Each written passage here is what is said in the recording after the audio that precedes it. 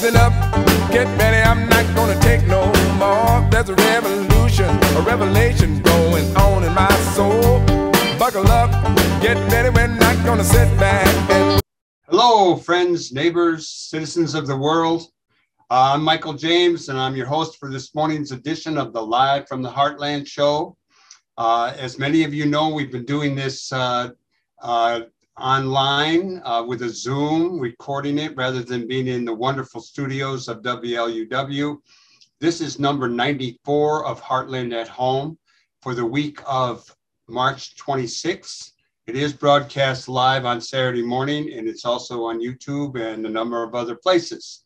We want to always thank Kev Mo for his opening tune, Stand Up and Be Strong, here in Chicago and many other places across the land and in the world.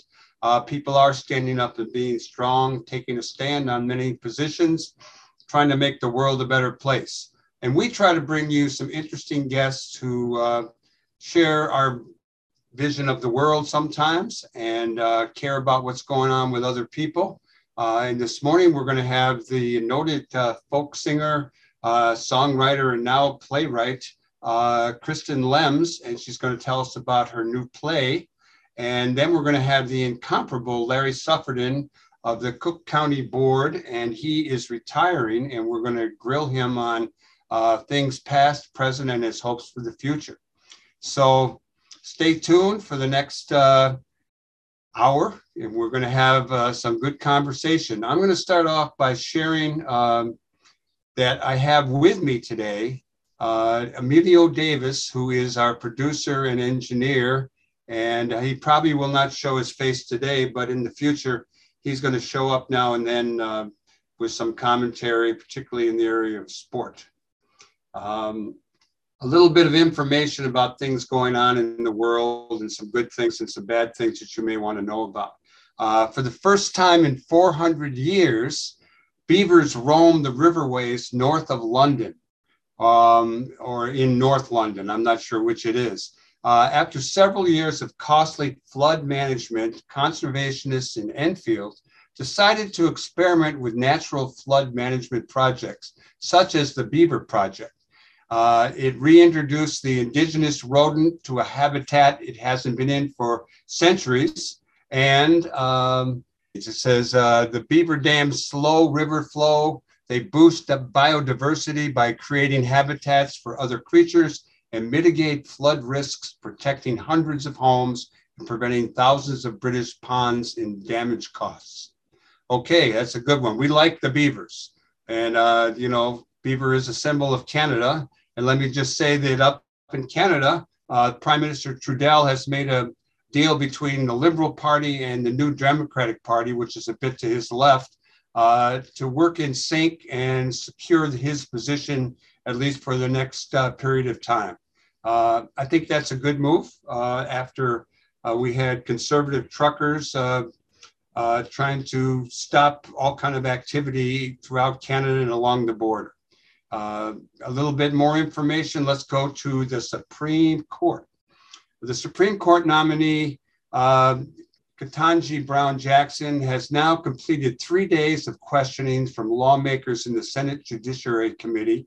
In a historic meeting, she will be the first African-American woman on the court if she gets there, and chances are she will.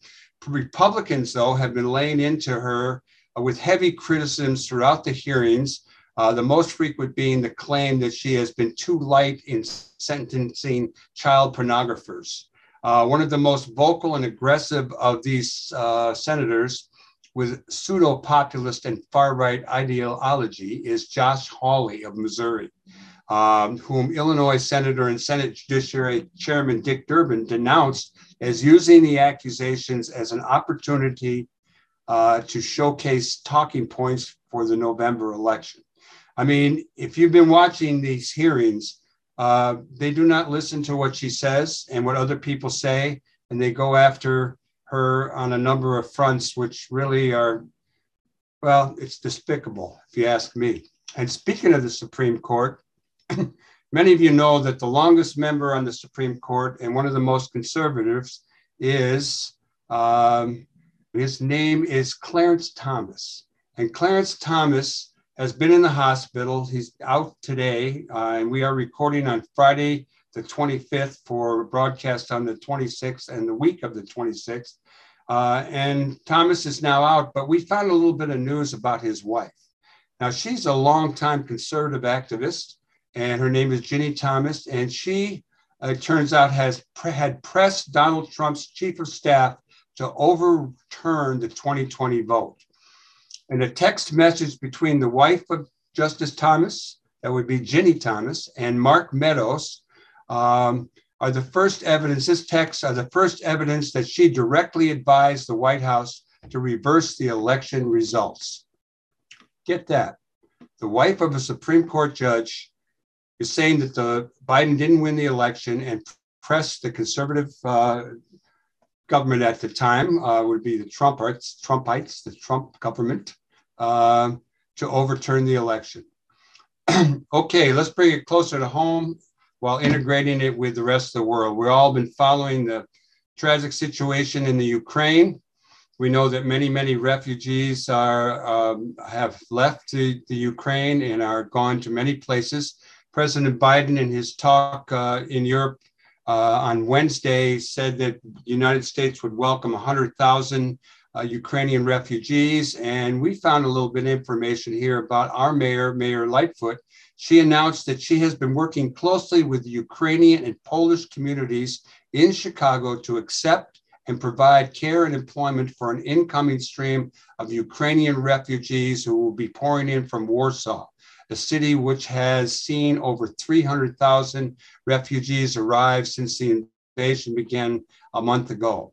Mayor Lightfoot joined a video conference with Warsaw Mayor Rafał Trzaskowski to discuss logistics to coordinate a steady and efficient influx of refugees from Warsaw to Chicago, as well as plans to set up reception stations, which will provide medical attention, mental health resources, food, sanitation, etc. Chicago's always been good at welcoming refugees. Rogers Park has an awful lot of refugee communities over the years that I've been living up here. And we all know that there are a lot of Ukrainians living in Chicago. And I think that the Ukrainians who have had to leave Ukraine will be welcomed here. So get ready for an influx of new arrivals here in the wonderful city of Chicago. And I think that will be it for the banter this morning. Let's turn to our first guest. But first, we're going to tell you that you are listening to the Live from the Heartland show on WLUW 88.7. And when we return with our guest, it will be after we have played her, and then we're talking Kristen Lems, her trailer to her new play, which is called Saint Jane and the Wicked Wicks.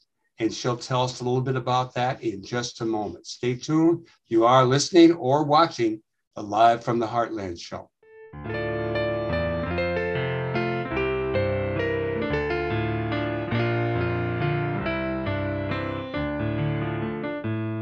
But my grandmother's garden, it beckoned to me, saying beauty is here all around. An apron full of flowers can fill. I'm Nellie Wicks. I'm Jane Addams. Hull House is a settlement house. We offer classes and clubs, a public kitchen, meeting rooms, English classes for immigrants, bookbinding, hot showers. Can I take one down? Of course. Can I read it? Of course, Nellie. Isn't this their third eviction? Yes. Wicks threw what little furniture they possessed right out the window and just missed a passerby. Unfortunately, their mother turns a blind eye. She even encourages it. Jean, I'm going to get this job. Go on the stage and go on the road before Ma drags me into her line of work. Nellie is a foolish girl. She laughs too much. She thinks she's a dancer. No end of trouble. And what on earth do you want from me, Mrs. Wicks? They always manage to forget about the women, don't they? Sex has not been treated fairly. We can do it. Time to do it. Women working in the sweatshops, just surviving barely. Time to do it. We can do it. you're a real lady, do you now? I know what you are, Miss Jane Addams. Aunt Jane, you're my only friend. My dear girl.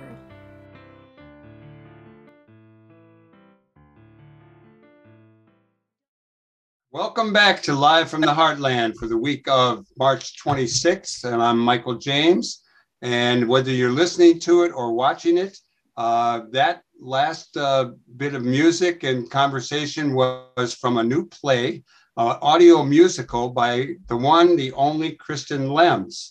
And we're going to hear a little bit more about this play and who knows what else. Good morning, Kristen. How are you? Good morning. Very well. How are you? Nice to be here. It looks great. Your hair is longer than mine, and you're in a nice spot. Where are you with that lighthouse? Well, where I actually am is in my own bedroom, but I took this photo when I was on one of the Wendella boat tours several years ago. We were right out by this, is it a pumping station? And I love it because it reminds me of the wide open spaces of Lake Michigan. It's nice, and you look great. So, you've won a lot of accolades as a writer, a composer, a performing artist, but now you've got a full-length musical. Tell us what inspired you to do this. Tell us the name. Well, I'll tell the name. It's Saint Jane and the Wicked Wicks, and how you're connected to this. Fill us in. Thanks so much. Well, I could say that this was a couple years in the making, but it's really probably more like 35 years in the making. Because I was always made aware of the fact that my great-grandmother, Nellie Wicks, had a long-term relationship with Jane Addams. We were told that from, the very beginning. But as the years passed, and my mother got more and more interested in this, other family members started sending her materials. And it ends up that we have a full-length memoir by my great-aunt that was Nellie Wicks' oldest child. My grandmother wrote some kind of memoir. And then I've actually got a 57-page handwritten autobiography by Nellie Wicks. So as I learned more and more about this family history and the relationship with Hull House, I decided that somebody had to tell the story. And my mother was very much encouraging that I should be the one. So because I'm a songwriter, I sculpted it into a musical over time. And then when the whole, world collapsed with the pandemic, I realized that there was an art form that I had available to me that I wouldn't have had if there hadn't been a pandemic, which was an audio musical, that we could actually record the parts and put it online without being in the room together. So I assembled a cast. I hired a director. He held auditions. Nobody was ever in the same room. Do you ever plan to bring it to the stage? I grew up hearing a lot of musicals, although I wasn't very interested in them. I was more into, the new rock and roll and stuff. But my dad was a big fan of musicals and went on to produce plays on Broadway, like Man of La Mancha was his most successful. And I'm just... do you have hopes to inspire to bring it to Broadway? Absolutely. I absolutely believe this is doable. It's stageable. We've got all the parts written out. I mean, piano parts, and it's a book and a score that can be used. So I was kind of trying to pursue Rockford University to be the debut for this because Jane Addams graduated from there. But and we were actually in conversations, and then everything exploded. And I kind of feel like in the next year or two, everybody's going to want the old favorites to reassure themselves that there's still a world. But then I would hope, maybe somebody in Chicago, maybe UIC, would like to produce this show. You may want to talk to Fred Anzavino and those people with Theo Ubuke. They do a lot of musicals. And, that's something. But it's really it's pretty neat. So why don't we, you take this opportunity to tell people who may not know who Jane Addams is. Chicago people know her pretty well. They hear the name a lot, at least. I think it's probably taught in school, but give us a little bit of background on Jane Addams. Yeah, definitely. Not only do a lot of people not know a lot about her, they think of her as an old dowdy, lady, all hunched over. This is during the time period she was 30 years old, up to 45, very dynamic, full of energy. She founded America's first settlement house, Hull House, which is still standing. The original building is at 800 South Halsted. And she and her group of merry women reformers, and then some men later, but mostly women in the beginning, they just spun off all these new organizations. Astonishing, working with juvenile justice, working with immigrant justice, labor rights, you name it, they were doing it. And Hull House became this wonderful beehive of activity with all kinds of classes. They had citizenship classes for new immigrants. It was a largely immigrant neighborhood in the 19th Ward. And Jane Addams and Ellen Gates Starr and many other women at Hull House, Julia Lathrop, they were all very involved with the neighborhood. And Jane was from a somewhat wealthy background. She was from landed gentry, so to speak, in northwestern Illinois, in the Rockford area, Cedarville to be specific. And her father was a state senator and was a personal friend of Abraham Lincoln. So she grew up, she was born in 1860, and she always had this very strong sense of justice and the side of the Civil War that, that Abraham Lincoln came out of, that he led. So she had a very, very strong Northern background. I believe her father was Quaker. So there were all those Quaker beliefs. But when she decided to jump ship and move into the ghetto in Chicago, it really did take everybody by surprise, because that wasn't what a genteel lady of the time did. Well, how does your family fit into this? Because tell us, actually, we people, either if they're listening to the show or watching it on YouTube, they will see the trailer that we opened up this segment with. And tell us what we heard in that, or what we see. Yeah. We actually, and the C is another question. Tell us what that's about. And then I want to ask you about the photographs that are in this audio version. Great. Thank you.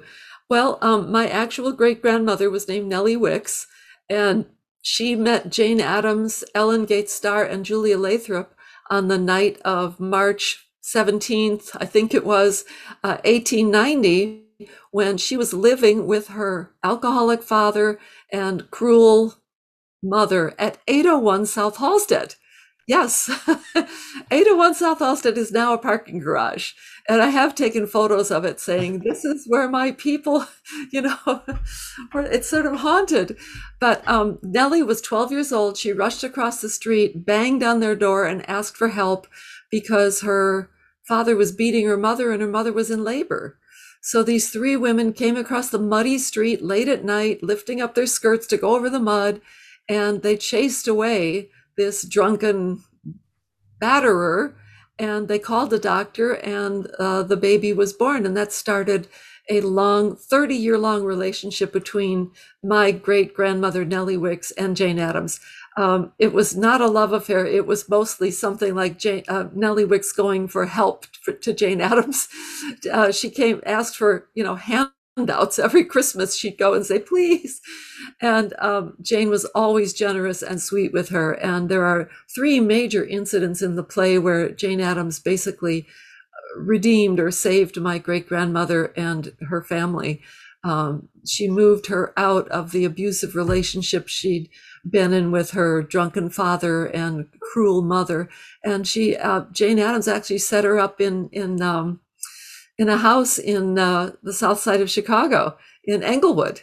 So, Jane was there all along. And also Jane paid for the burial of one of Nellie's babies, because at the time it was considered the most horrible thing if a baby would be thrown into a pauper's grave with no headstone or anything. And Jane Addams actually had this baby buried. She did all kinds of kind things. And it's crazy because you think, well, maybe Jane Addams wasn't as good, one-on-one as she was to the public. She was that good.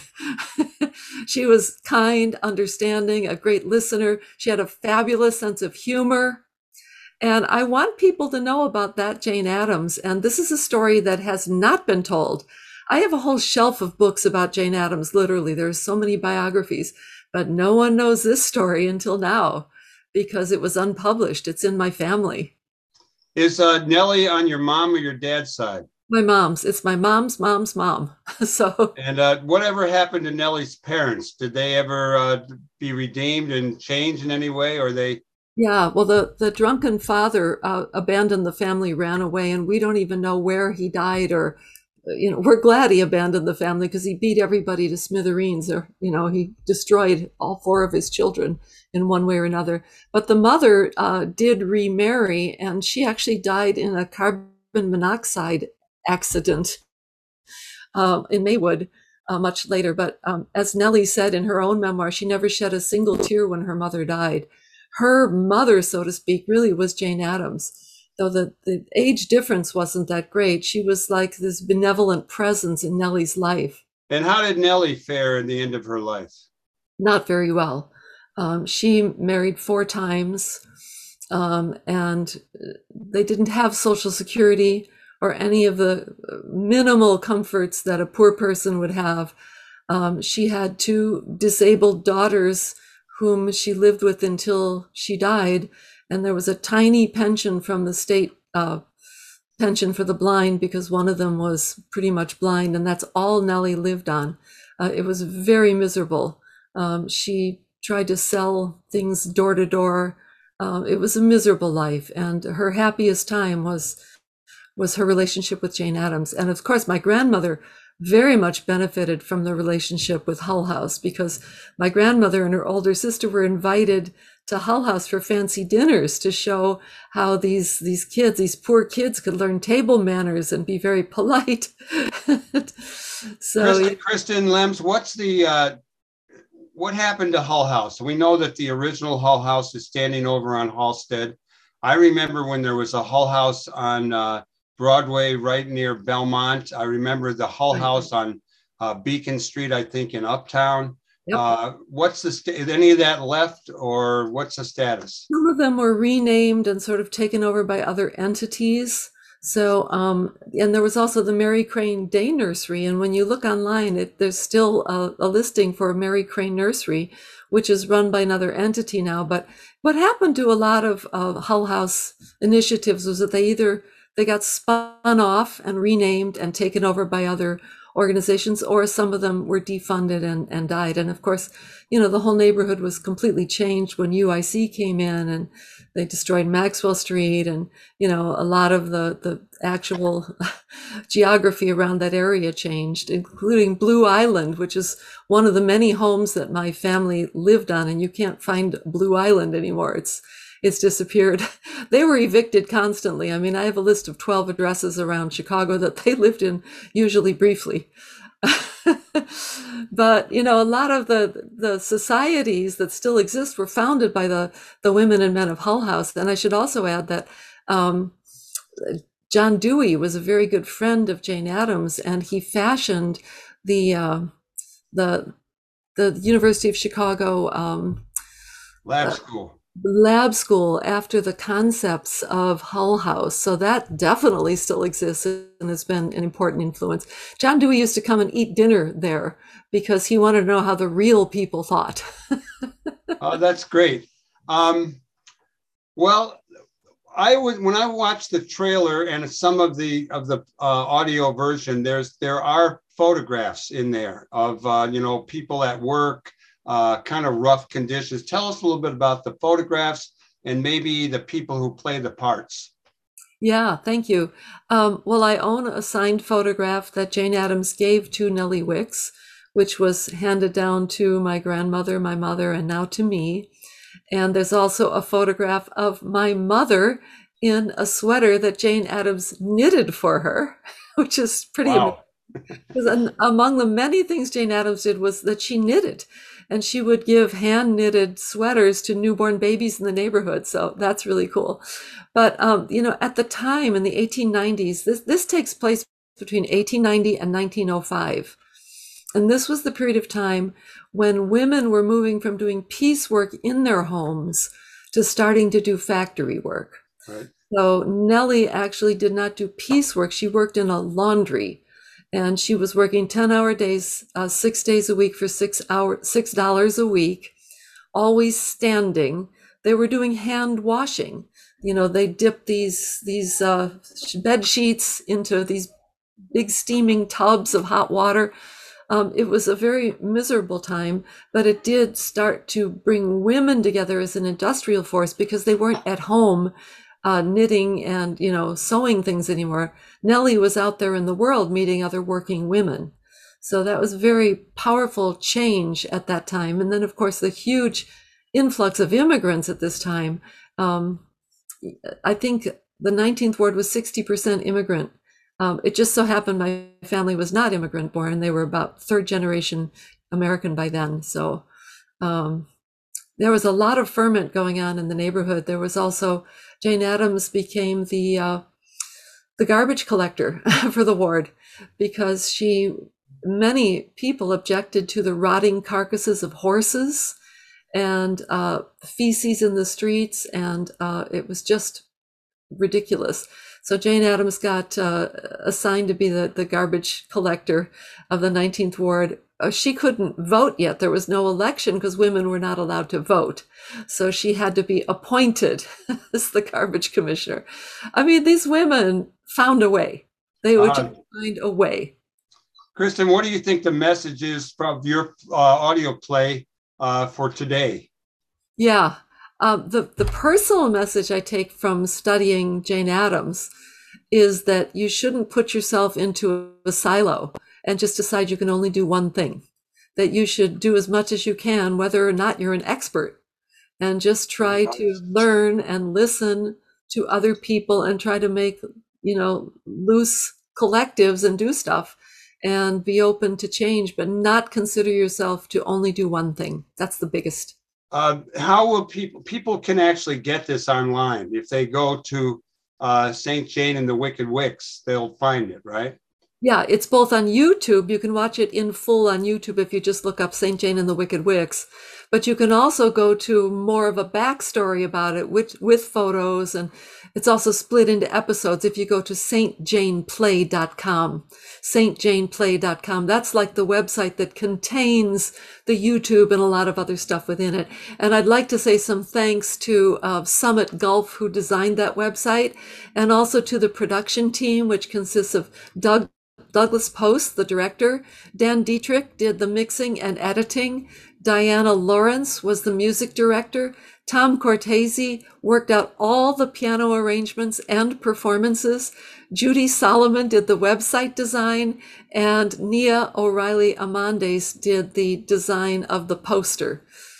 So that's just the production team. Then there were all the amazing actors, singer actors, every one of them professional actors. It was not an equity cast, but it was done with auditions, all professional actors.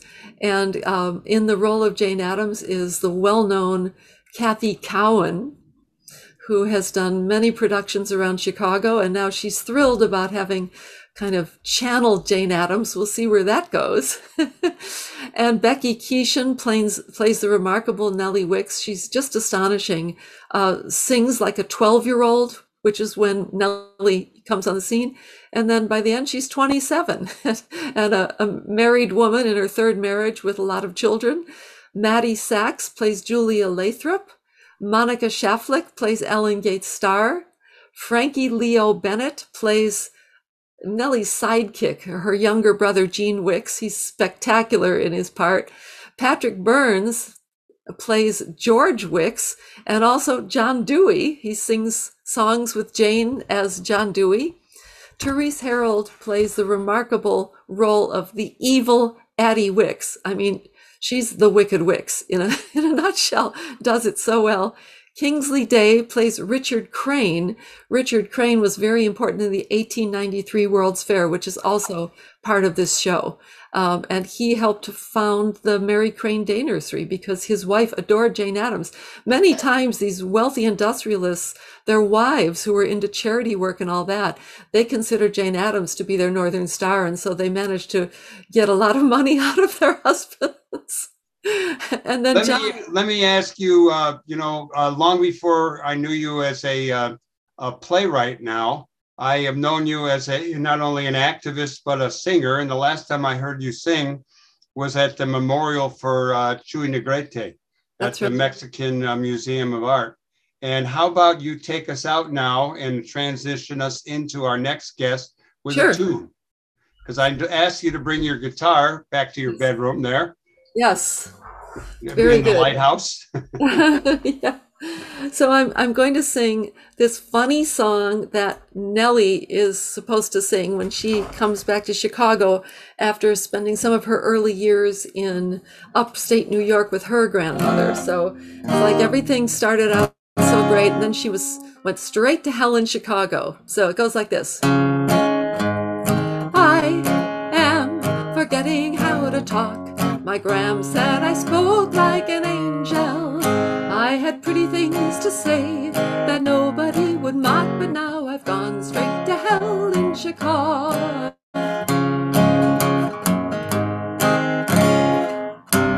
You don't need lots of words to get yourself across. Fancy talk won't get you very far. You gotta learn to cuss or even throw a punch if you walk home from work past a bar. Oh, I am forgetting how to walk. Toes pointed straight, a book on my head. A couple of years more I would have made the ladies gawk, but now I've gone straight to hell in Chicago.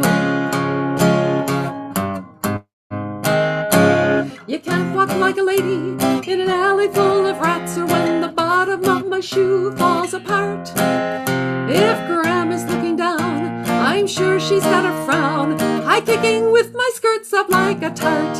Oh, I am forgetting how to read. I used to love reading about heroes and kings and Longfellow's poems. I'd read them by the hour, but now I've gone straight to hell in Chicago.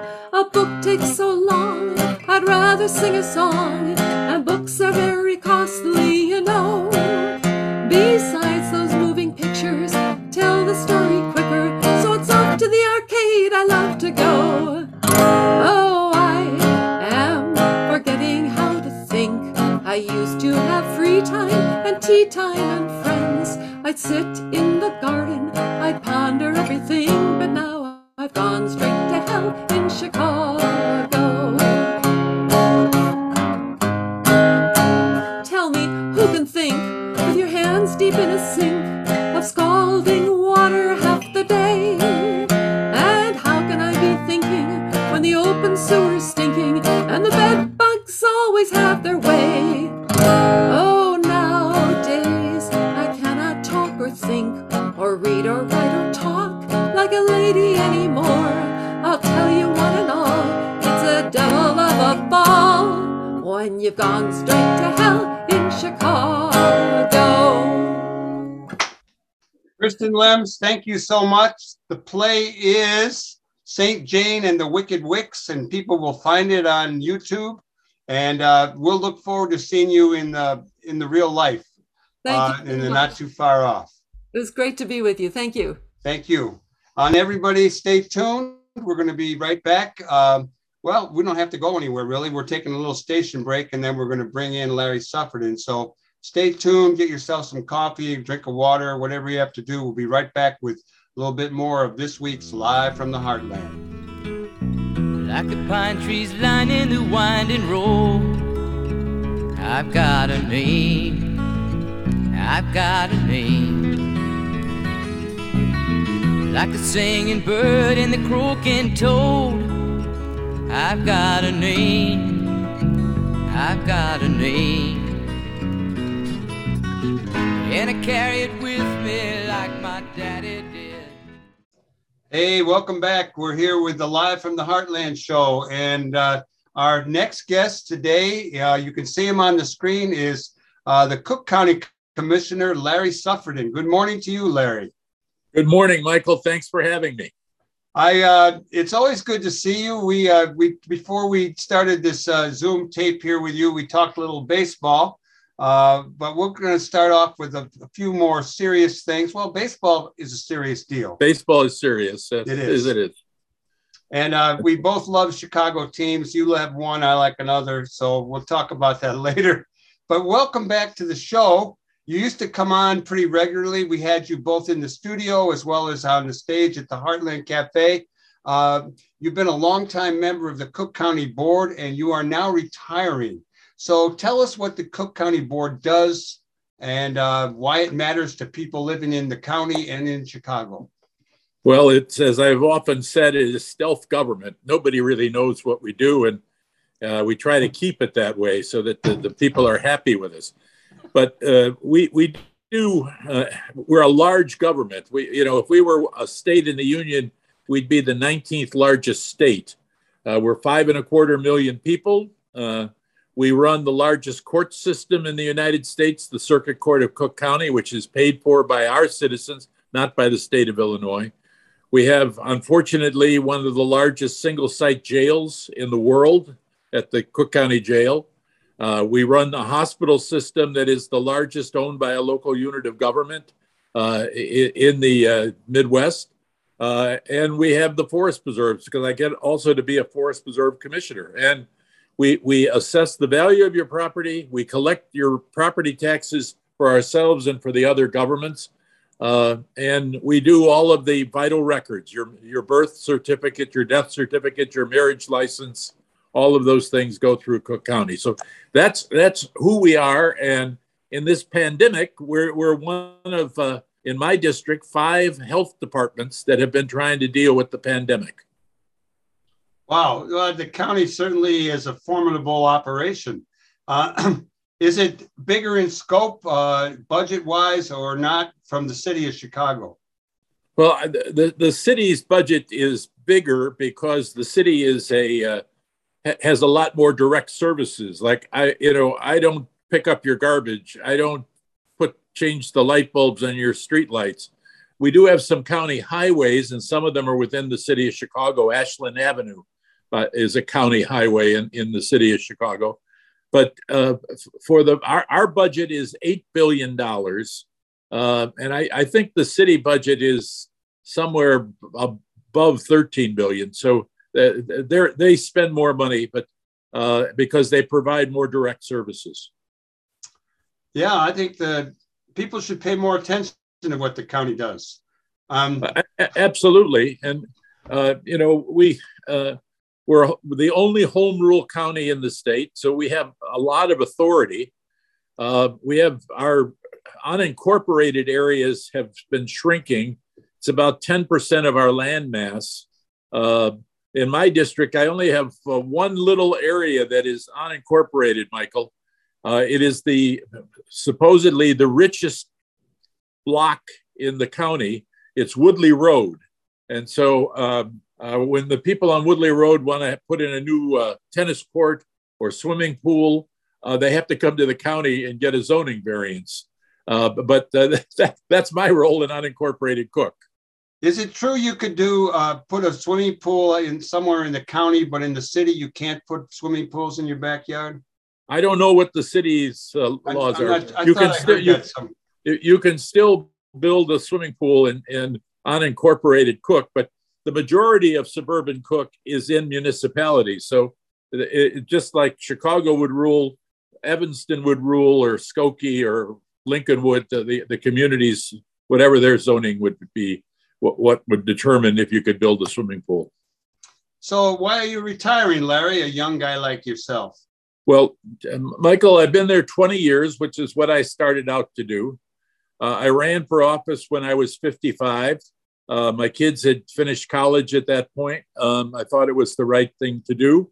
And it's the right thing to leave now. I mean, I'm not particularly anxious to die in office.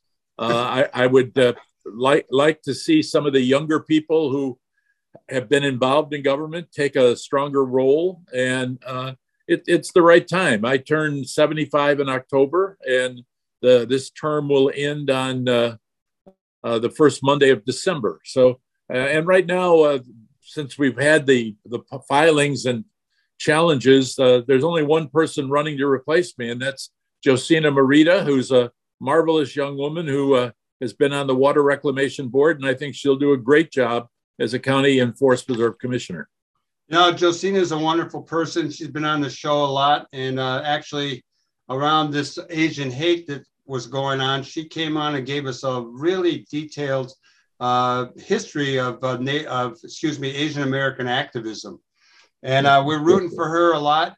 Are there any other younger people challenging other members of the board? Are there any races for the county board that people should be aware of and pay attention to? Well, there are three of us who have announced we're not running for re-election. One is Commissioner Pete Silvestri, and his district is in the suburbs and a little bit of the city on the northwest side. And I think there are 5 or 6 people running there.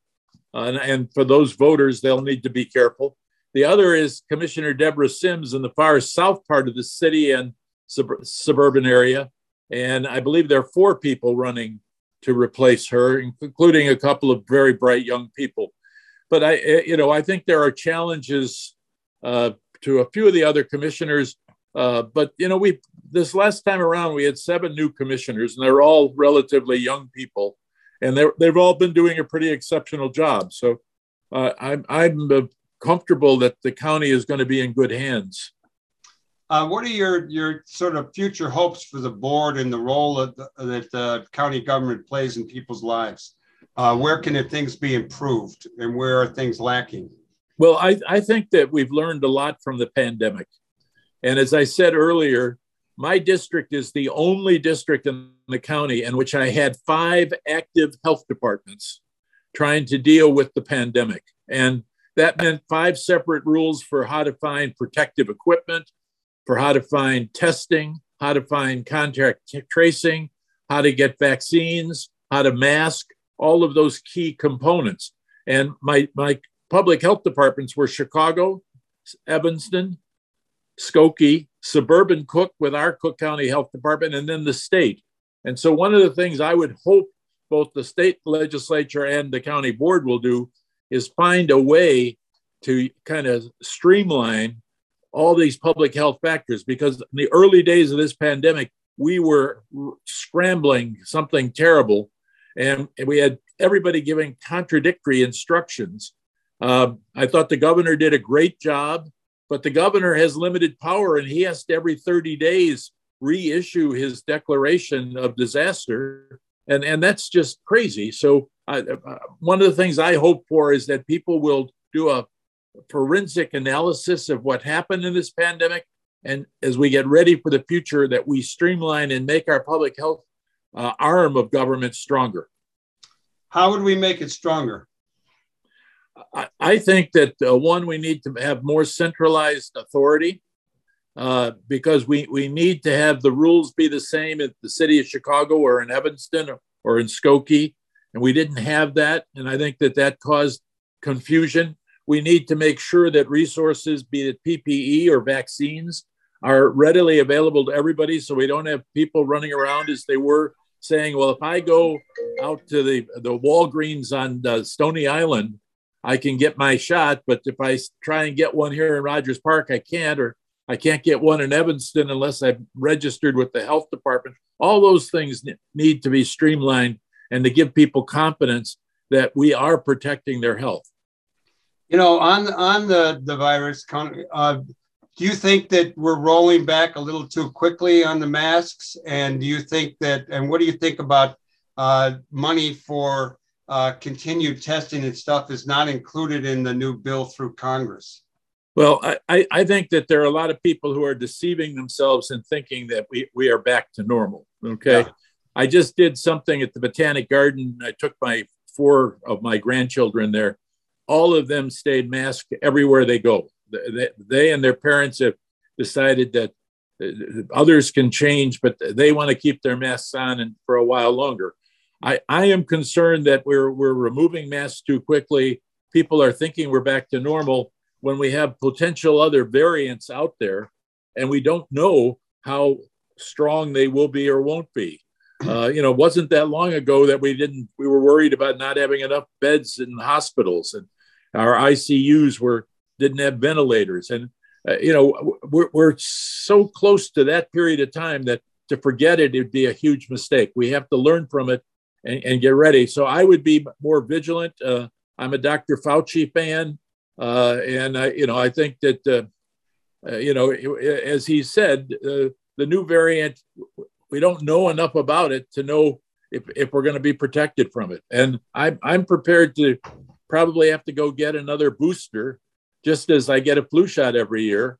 But we need to watch and talk about the science.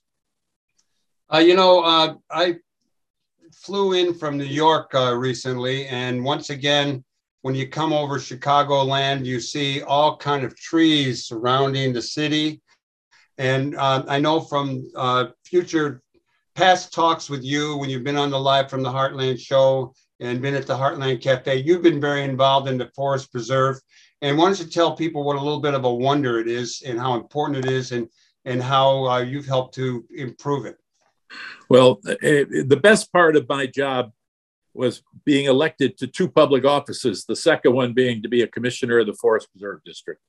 We are at a situation where no other community has an urban forest like we do, so close to the population center. And we have 72,000 acres of forest. They call that the emerald necklace that you see as you fly into O'Hare. And you realize that we have streams, the Des Plaines River running through there. We have on the south side cliffs and high points in the county that you can do mountain climbing within the Forest Preserve. But more importantly, it's a little over 100 years ago that the Forest Preserve was created. And the people from 100 years ago knew what they were doing, preserving this land to give it to us. And it's now our responsibility to continue to preserve this land and give it to the next generation. So one of the last things that I've done on the board is I sponsored, and it'll be on the November ballot this year, a referendum to increase slightly the property tax levy for the Forest Preserve District. Unlike the county, which is a home rule unit, as I described, the Forest Preserve is a non-home rule unit and is very limited on how it can raise funds. It only can get them from property taxes or from fees. So when you buy a picnic permit, that fee helps us run the Forest Preserve. We are falling way behind in really maintaining our land. And so this is a modest, about a $44 million a year increase. To the average household, it will be an annual amount under $15. And I would hope that people will vote yes, because during this pandemic, we've seen record numbers of people who needed to go outside, needed to do something as a recreation, and went and they biked, they hiked, they played with Frisbees in the Forest Preserve, canoed. All of those things are important, and the future of the Forest Preserve is going to be dependent upon this referendum. And I think it'll be, if it passes, it will be one of the best things that I ever did as a Forest Preserve Commissioner. One of the things that I think was involved in the Forest Preserve was returning some land to original prairie state. Is that still going on? It was an issue with some people, burning down certain trees or taking them out to recreate the prairie. Well, absolutely. We have master stewards in all of our forest preserves, and the North Branch has the North Branch of the Chicago River, some of the best stewards. And we are constantly getting rid of the buckthorn, which is the invasive species that came to us from Europe. We're getting rid of garlic mustard, the things that crowd in on the floor of the forest and don't allow things to grow. And we're returning the certain areas to the prairies they were by getting rid of the trees that were never intended to be there. They are not native trees. Where this is not something where you're taking down oaks or the trees that are native to our area. It is primarily these buckthorns, which are huge. We also lost a lot of ash trees because of the ash-borne beetles that were going around, and it pretty much decimated ash trees in our area. But yes, these master stewards, and there are almost any day of the week, you can find a group that's going out to work. So that if you're interested, go to the Forest Preserve website and go out and join a group. And they're always fun. We do use prescribed burns. There was a time when there were a lot of people who were opposed to them, but prescribed burns return the flora of the forest back to its native state and allow for new growth to come. So, but we are much more aggressive than we've been. But again, if we don't get some more funds, we're not going to be able to keep up with it because our 72,000 acres is a huge amount of land. In case anyone just tuned in, you're listening to Live from the Heartland Show, and we're talking with Larry Sufferton of the Cook County Board. Larry, let's go back to a little bit of politics. How do you think the mayor is doing and her prospects for re-election, and how do you think the governor is doing? And because he's getting some opposition with a lot of big funding from conservative Republicans, and every time he comes, the opposition comes on, he makes me nuts. What's your take on our? Well, the first race coming up will be the governor's in November. And I think J.B. Pritzker has done a phenomenal job in his 4 years. He is a very talented person. I knew him when he lived here in Evanston. And when he ran for Congress in 1998, I was with Jan Schakowsky. Me too, and I feel so bad that when Pritzker came to the Heartland, I wasn't real friendly to him. I wasn't unfriendly to him. I had known him through gun control issues where he had been very active. But he was a young man at that point, and I think he learned lessons from that campaign that have benefited him now. He is someone who I think in this pandemic, along with Dr. Ngozi Aniki, has done a remarkable job of protecting the lives of people in Illinois. And I think the Republicans who are running against him really don't have issues, and they're trying to create their own personas that aren't factual. I mean, the mayor of Aurora is all of a sudden, he'd been a Democrat, and now all of a sudden, and he'd been a public defender, and then he was a state's attorney, and now he wants to make himself into having been some kind of a right-wing general. It isn't gonna play. I think that the governor will do well, and I think the Democrats will do well in this state, no matter how much money is being spent against them. The case for the mayor of Chicago, I think, is still an open book. I think that I'm struck by how little support she has within the city council, considering the powers of the mayor's office and how prior mayors were able to keep members of the council with them. I'm surprised at how little influence she's having on the remap for the city of Chicago. And I expect that she will have a very difficult re-election campaign. And again, if there's as many candidates as there were 4 years ago, she might not even be one of the two people in the finals, even though she carried 50 wards 4 years ago. Who do you think might run against her? I mean, Tony Preckwinkle's probably going to stay with the county. The former Secretary of Education is Arnie Duncan has said he's not going to run. Any hints on what people should be looking for? Well, I would keep an eye on Congressman Mike Quigley, who's been a guest on your show, a well-known Loyola graduate. I think that he has an interest, but he is devoting himself now to his role as an appropriation subcommittee chair in Washington and being a co-chair of the Ukrainian Congress caucus. But I think that Mike, who came out of the city council, you may remember that he worked for Alderman Bernie Hansen in the 44th Ward before he got elected to the county board. He even ran for alderman against Helen Schiller in the 46th Ward, lost that race, but he knows city government, and I think he'd be a formidable opponent. Well, I'm not sure if there's anything, any comments on what's going on in the Ukraine and the potential influx of Ukrainians coming to Cook County? Well, we are working and anticipating Ukrainians coming here. We've received a number of people from Afghanistan. We're working on trying to help people with housing. Jan Schakowsky has been remarkable on this. Commissioner Bridget Degnan has done a lot of things with the Ukrainian community. At our last meeting a week ago, we passed an ordinance allowing the Ukrainian flag to fly in the Daily Center. So one of the flag where the flag of Cook County used to be, that flagpole now has the Ukrainian flag to show solidarity with the people. But you watch this, and Michael, having been in areas that were war zones and seen the destruction, this is unbelievable. I mean, this is Aleppo all over again. This is Sarajevo all over again. But this is even worse, because what really the Russians are trying to do is destroy the economy of this country.